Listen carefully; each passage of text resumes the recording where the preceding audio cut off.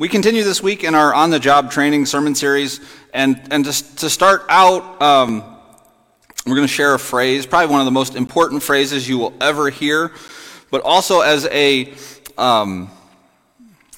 Christian, especially for me as a pastor, it's I feel like one of the most dangerous phrases, one of the most intimidating phrases. We can put that on the screen. The phrase is God says, right? God says. This is probably one of the most challenging things about being a pastor, is standing in front of people, whether it be on a Sunday morning or sitting in a hospital room or standing in front of a congregation for a wedding, having a conversation in the store with somebody you run into, declaring that God says something, declaring to people what God is saying, communicating definitively, this is what God wants you to know, communicating God's nature, what is God like, defining what God's mission is, defining the way that God sees people or the way that God sees creation. Sometimes we call for action. God says you should do X, Y, Z, right? God says, it's a powerful statement. There's a lot that comes with this. God says. This week's scripture, which we're going to turn to in a moment, mentions false teachers. False teachers. False teachers use the authority of this phrase, God says, to get whatever they want done, right? To get people to respond how they want people to respond. God says X, Y, Z, and they want people to hear that and respond faithfully to God. But as a result, these false teachers move people farther away from God. This is why this God says phrase is so important, it's so powerful, but it's also so dangerous. Because good, well-intentioned people that say, yes, I want to do what God says to do, can actually be moved farther away from God when they listen to false teachers. Our scripture today comes from a letter to a young leader in a church where false teachers were one of the major challenges that this church had to face. In the words of the author of our text this morning, the false teachers are conceited. These false teachers understand nothing. They have an unhealthy interest in controversies and quarrels about words that result in envy, strife, malicious talk, evil suspicions. And there's constant friction between people of corrupted minds who have been robbed of the truth and think that godliness is a means to financial gain. These false teachers that we're going to be looking at in the scripture live in the city of Ephesus. The book Ephesians, it's actually a letter to a church. That's in the city of Ephesus. Right, so that's the connection if you aren't aware of that. But these false teachers in Ephesus thrive on conflict. They thrive on drama that has created broken relationships and continues to create broken relationships. The scriptures tell us that people become jealous of one another, that they talk about each other in harmful and painful ways. They've assumed the worst about each other. They look for evidence of evil in each other's lives, and they always seem to find it. And they think that the primary reason to be a good person, to be a devoted follower of God, is because it will benefit you in worldly rewards, material gains. And so Paul, the Apostle Paul, writes a letter to his disciple, his young mentee. Paul's mentoring, discipling, teaching him how to lead churches. So Paul writes a letter to Timothy, explaining to him not only how to confront these false teachers, but also to challenge the culture that allows these false teachers to thrive. Right? So he's not just addressing the teachers, not just challenging the people on a personal level. He wants to address the culture in that church that makes people responsive to this false teaching. Does that make sense? Why are people so quickly drawn into drama and conflict with one another? Why is this false teaching appealing to people who are trying to follow Jesus?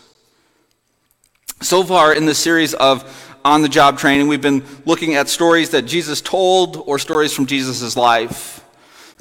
This week, we jump to this letter because I want us to take a look at what the implications of discipleship looks like in a church, right? So for the next few weeks, we're actually going to look at letters that Paul wrote to Timothy. So as Paul works out what does it mean to be a disciple who makes disciples, we can read their mail about the conversations, the challenges that they're having during this on-the-job training. Timothy is a young minister, and Paul is trying to mentor him, disciple him. So all of that is introduction. It gets us to our scripture this morning, which is 1 Timothy chapter 6. We're going to look at verses 6 through 19. It'll be on the screen, or you can follow along. There's Bibles under the chairs, or if you have your own Bible or a Bible app. However you get to the word, follow along.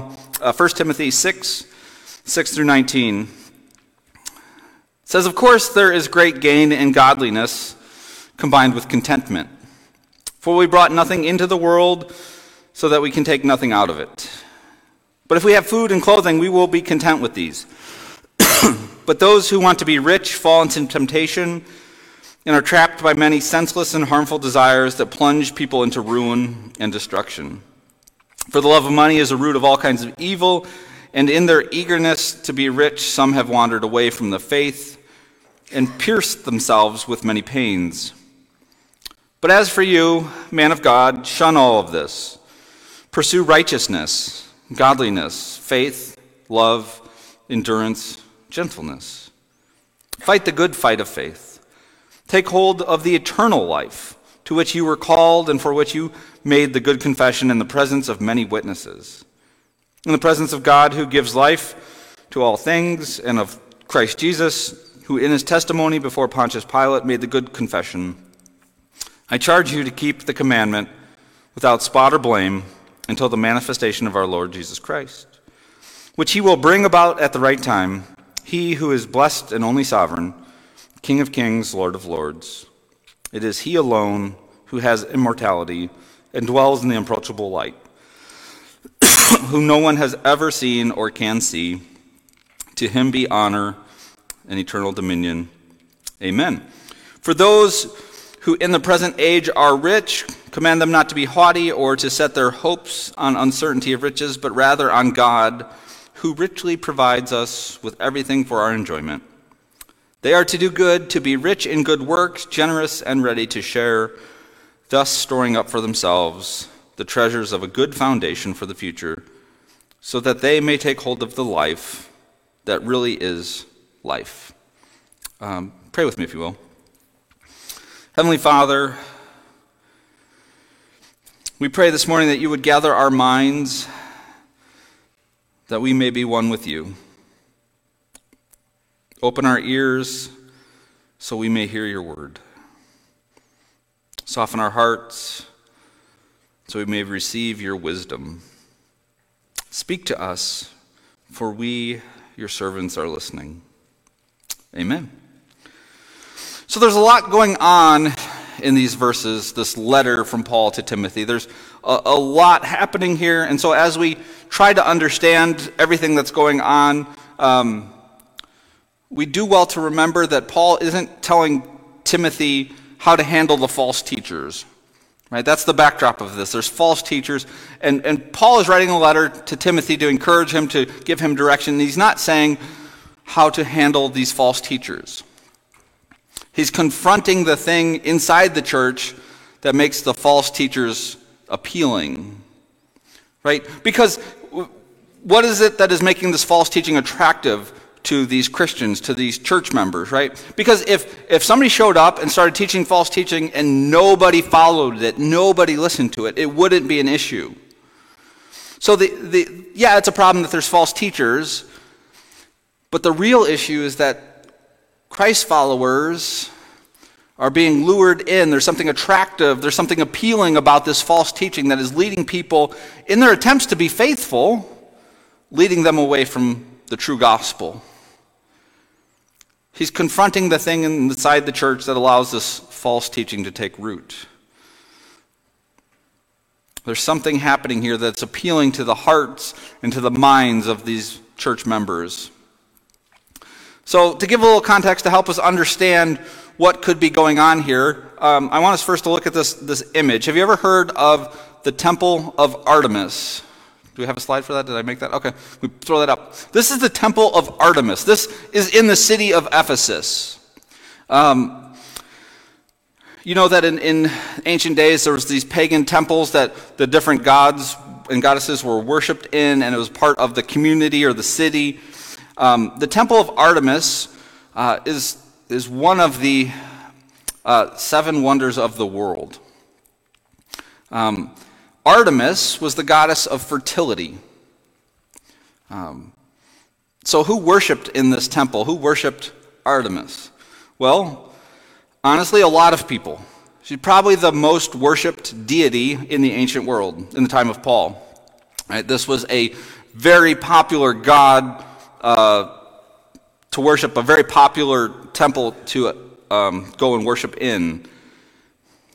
Well, how did this temple, the presence of this massive temple, this popular deity, affect the life of the people that lived in Ephesus? Well, the fact that this temple was there and people would come from all around to Ephesus because of this temple, it brought a tremendous amount of wealth into the city. Travelers would come and they'd bring offerings and they'd have to stay and they'd have to buy food. And it was like a travel destination. It brought a tremendous amount. And in fact, it became the world's largest bank at that time. Like it was kind of a banking system set up there. And so people came from all over the world to worship Artemis and celebrate in extravagant festivals. There would be these festivals that people would come and they would worship. And there were statues and music and feasts and dancing and theatrical presentations and storytelling and chants of allegiance. People would come from all over to participate in this. And like I said, this temple was one of the 7 wonders of the ancient world. It was massive. It was incredible. It was legendary. But part of the reason why this deity, this Artemis, was so appealing, was so tempting, drew so many people in, was so popular, is because the promise of fertility, the promise of abundant life, of long life, of good life, was connected to this god. Man, I got a tickle. There was a promise of protection during pregnancy, a promise of protection during childbirth, which, again, prior to our medical advancements in recent years, was a risky and dangerous proposition. And so they worshipped this goddess, this deity Artemis. You wanted wealth, fertility, long life. You wanted your satisfied desires. They were the goal. That's what you were after. It's what you wanted. And in order to get that, you would have to worship Artemis and worship Artemis correctly. Proper worship brought about the blessings, the results that you wanted, right? This is how it worked. And so when Paul shows up and the church in Ephesus is born, there are converts who hear the gospel for the first time. And yeah, Joseph has got some water for me. That would be awesome. Otherwise, it's going to be a whole lot of coughing. Thanks, dude.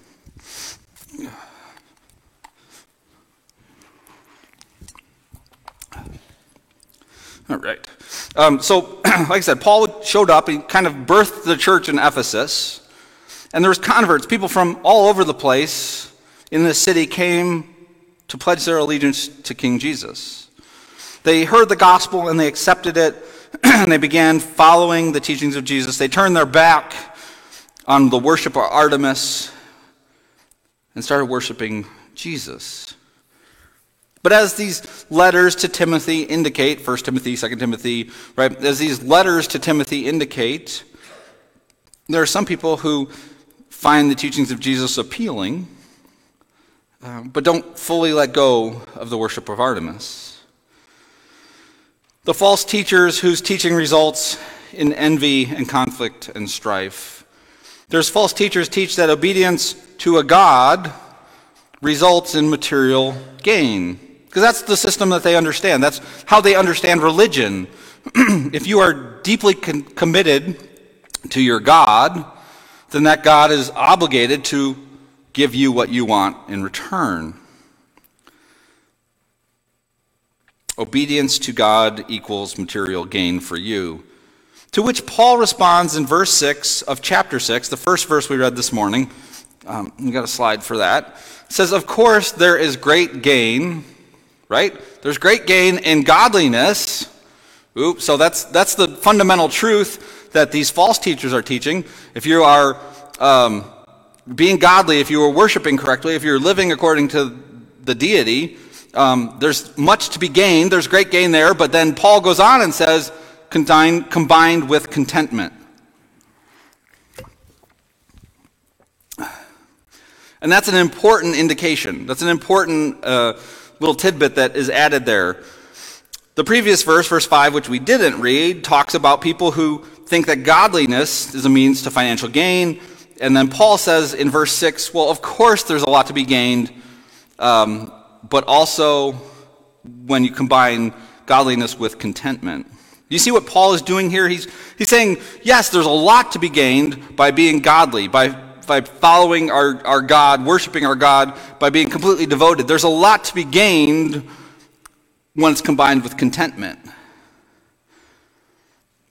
Godliness combined with contentment results in a great gain. God is not a means to get worldly security or worldly treasures. Paul says that these people in Ephesus should be content with the food and clothes that God provides, right? And that's Paul's way of saying that God is going to provide their basic needs, and that should be enough. That through the church and through God's presence, people will be taken care of. They will have what they need. And there are those that think following God will give them good life according to the world's standards. And Paul says that is not the attitude that Christians should have. Well, why shouldn't Christians have that attitude? Verse 9 and 10 tells us. He says, those who want to be rich, those pursuing the wealth and the treasures of the world, the comforts of the world, those who want to be rich fall into temptation and are trapped by many senseless and harmless desires, right? So you're chasing worldly wealth, worldly comforts, worldly success, and you are trapped by these desires that only plunge people into ruin and destruction. Then he says, for the love of money is a root of all kinds of evil, and in their eagerness to be rich, in their eagerness to get these things, some have wandered away from the faith and pierced themselves with many pains. Those who seek worldly treasures become prisoners of temptation. Those who are seeking and chasing after things become prisoners of those desires, of those things that they are seeking. And ultimately, it leads to pain and destruction. God is commanding his people to love their neighbors, to love one another, to love God. And pursuit of these worldly things puts them on a path that God doesn't want them to go on. They don't lead to life, they lead to pain and destruction. One of the words there that Paul uses is the word pierced. They leave the faith and they are pierced by these desires. That word pierced is a difficult one. It literally means they've impaled themselves. In their efforts to pursue comfort and pleasure and success, they have impaled themselves onto these things of the world. Paul seems to be saying here that as our pursuits of the good life in worldly terms continue, the more hurt and harm we do ourselves and each other. So that's the context of our letter or scripture this morning. That's kind of what's going on here, right? What about today? Do we as people in 2022 know anything about people pursuing success, security, happiness that can be found in worldly pursuits? Are we familiar with the idea that our comfort, our peace of mind, our happiness is going to be determined by what's in our bank accounts, what kind of car we have, how much our paycheck is, what our title, reputation is. The person who dies with the most toys wins, right? Like that acquiring worldly treasure is the path to the good life. That attitude, being a Christian, means that in response to being a godly person, God will give you the same things that the sinful and fallen humanity desires, right? We all want success, but if I'm a Christian, then I get a shortcut to the front of the line or something. God is entitled or required to provide my success that way. Do we as Christians today know anything about that type of prosperity gospel where being a good Christian means worldly success and worldly treasure? Is that the ends that we're aiming for? Is that why we are following Jesus, to acquire worldly comforts? We live in a culture that thinks wealth and power is the answer to all our problems, right? Where good and godly people get the most, and those with little wealth probably aren't following God well enough. And so if your life is great, you must be religious, you must be faithful, you must be obedient, and if things are hard, you probably did something wrong. That's kind of the undergirding assumption in so much of our culture these days. People think that God's job is to give them worldly comforts so they don't need anything. So what does Paul's letter have to say to us, the church trying to be faithful in this culture that we just described? Well, I think Paul would say something like this. There's a connection between trusting God, being content, and our ability to love others. It's all wrapped up together. There's a connection between our ability to trust God, our ability to be content with where we are at and what we have, and our ability to love others. So it's faithfulness, yes, but it's also peace, yes, but it's also mission. It's all wrapped up in one. We feel that when we feel that our security and our safety, our success, and our happiness depend on what we do or what we have, we find ourselves trusting in those things more than we find ourselves trusting in God. God might be a means for us to get those things that we trust in, but we're trusting in them, not God. Because it seems like when asked how much do you need, our culture answers more. It's always more. There are people who have millions or even billions of dollars, more than could ever be spent in a lifetime. More than many of us will ever see. Combined, you could probably combine everybody's wealth in here. There's people that have more than that. And yet today, they are consumed by the pursuit of more. It's not enough. It hasn't satisfied. There's a desire. There's millionaires and billionaires who not only are pursuing more, but are choosing to do unethical and even illegal things, putting themselves, their family, and everything at risk to get more. Because it's not enough. It hasn't satisfied. Millionaires, billionaires, spending their days pursuing more because what I have just isn't enough. It's never enough. It's not just the wealthy that wrestle with this, though. Have you ever thought to yourself that maybe I don't get paid enough for the work that I do? Maybe I deserve a little bit more. When the bills come each month, I can kind of make it work, but man, to have more would be better. It would probably be a little bit more comfortable if I had a little bit more. The things you wish you could buy that would make your life better.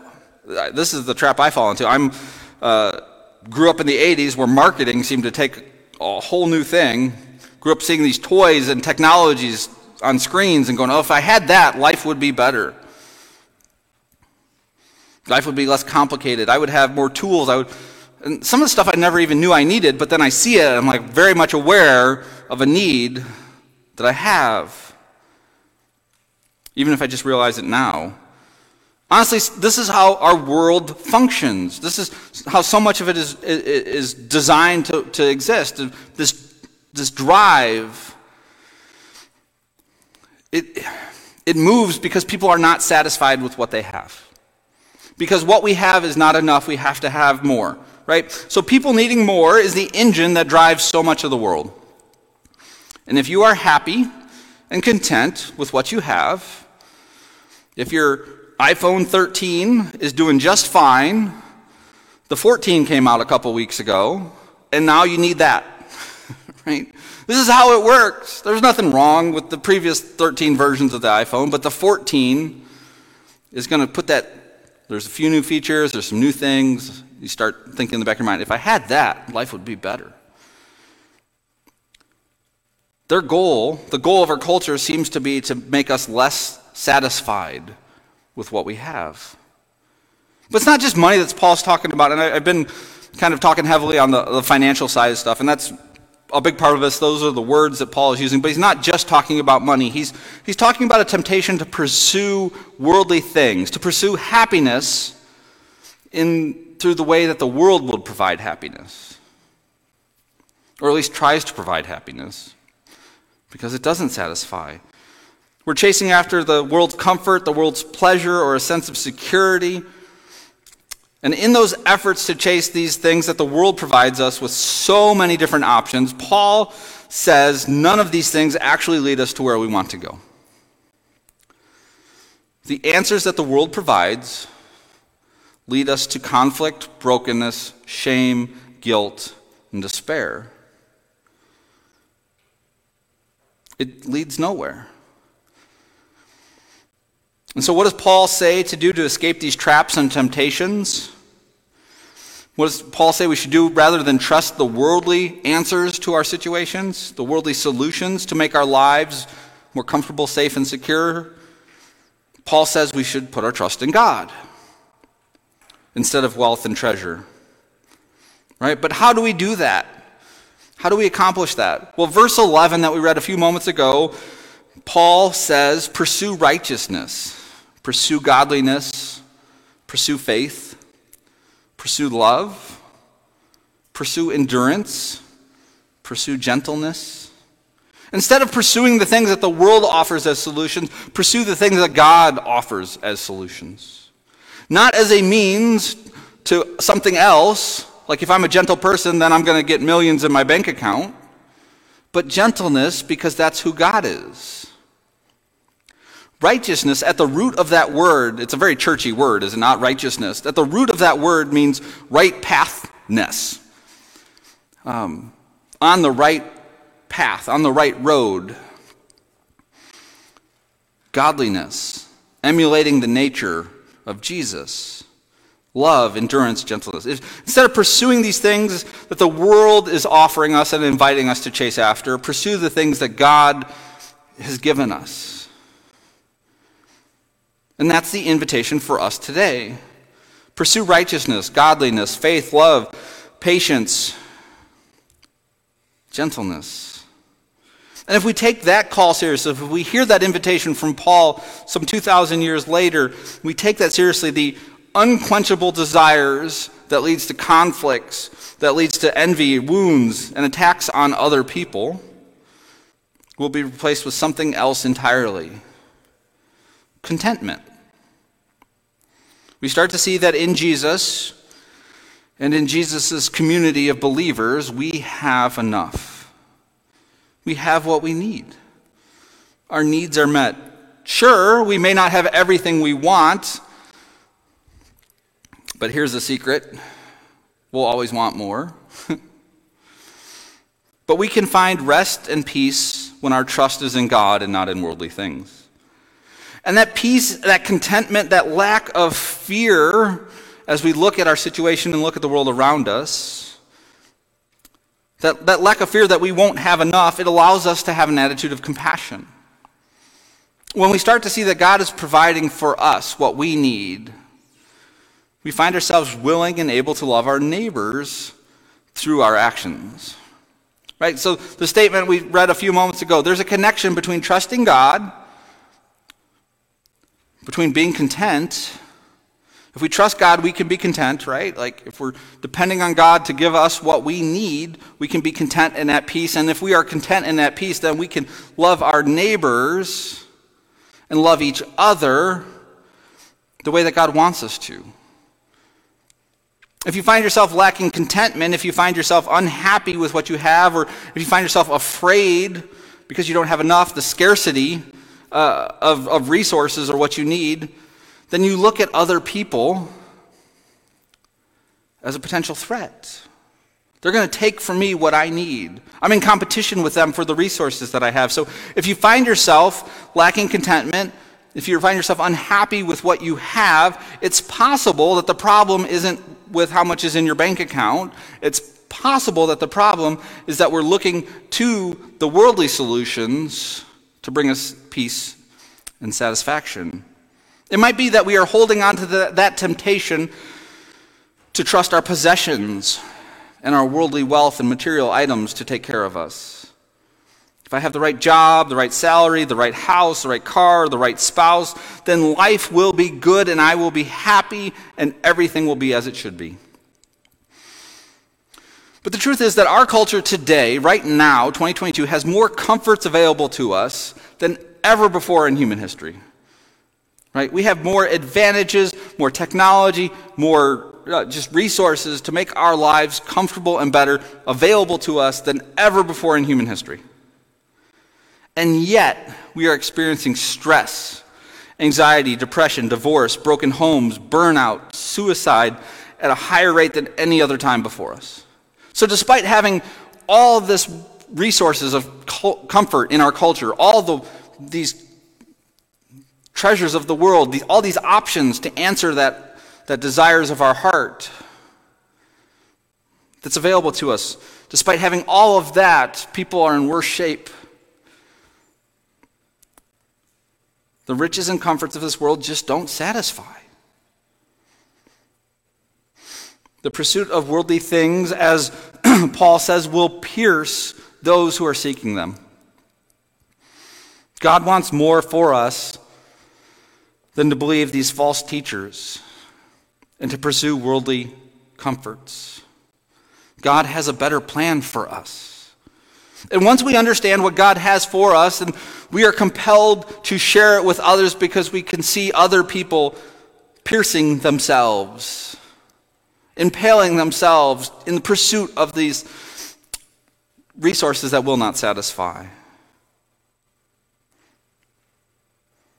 If we find ourselves or other people afraid of other people, worried about them because they are a threat, if you think these others could be a barrier to you securing your own comfort and safety, it could be that these strangers aren't as dangerous as we think they are, but rather we believe that these resources are just too limited. There's only so much in the world, and I need it, and they need it, so we're in competition with one another.